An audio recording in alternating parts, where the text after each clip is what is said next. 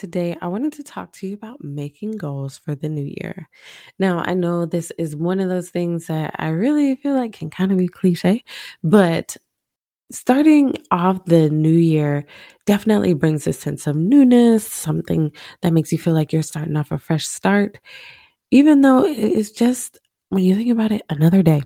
But starting a whole new year can really get you into the mindset of starting something new. And I wanted to help you with creating goals that, you really are drawn to, that you really feel led to do.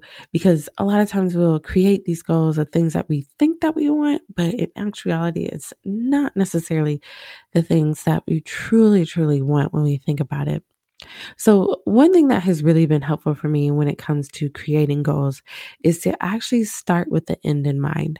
And when I'm saying that, I'm talking about thinking about, okay, what do you want this year to look like? What do you want to feel like at the end of the year? What are the things that you want to experience this year? Start by thinking about those things. So if you're thinking about, okay, I want to feel calm, I want to feel energetic, I want to feel empowered, all of those feelings and emotions that will lead you to the goals that you should actually start to create. So when you start with the end in mind, it's easier to create the goals that will really get you to where you want to go. All right. So for me, one thing in particular for me that I really wanted to focus on this year is relationships, in particular, my relationships with my husband and my children. I really wanted to be intentional about the time that I shared with them. I really wanted to make sure that I'm spending not only just more time with them, but more quality time with them. So I wanted to feel like we were connecting. I wanted to feel closer.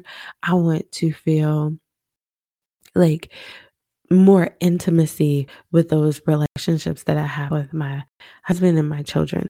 So thinking about that as the end goal and the where I want to be at the end of the year, then I can start to work backwards and start to create the goals that will help get me to that place. So knowing that I really want to have better relationships, I want to feel closer, I want to know and have deeper conversations with my husband and my children. I know that I have to spend some more deliberate time with them, not just, sitting down next to them while they're watching TV, but I have to be really intentional about the time that I'm spending. So this is for me regular date nights. This is having conversations with my kids during meal times, bedtime, and even in the morning time. That means disconnecting from work and from my phone so that I can actually have these conversations and listen to my kids when they're talking to me. This means having uninterrupted time for me and my husband so that we can really sit down and really talk to each other and have those conversations so I can truly hear his heart and what it is that he desires and wants from not only me, but just in life in general.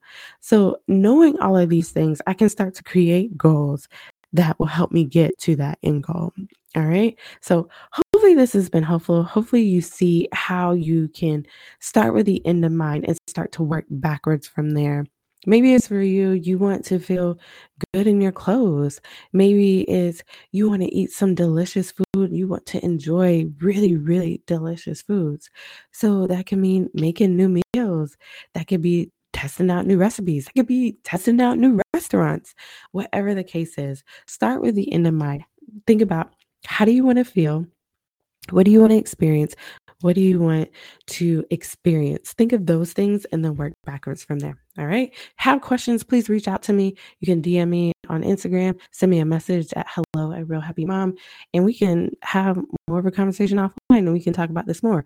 Even better, you can join me inside of the Facebook group, the Real Happy Mom Facebook Facebook community. And there we can really, really have a conversation and really deep dive into this if you're really struggling with this. So go to realhappymom.com/community. Join me over there.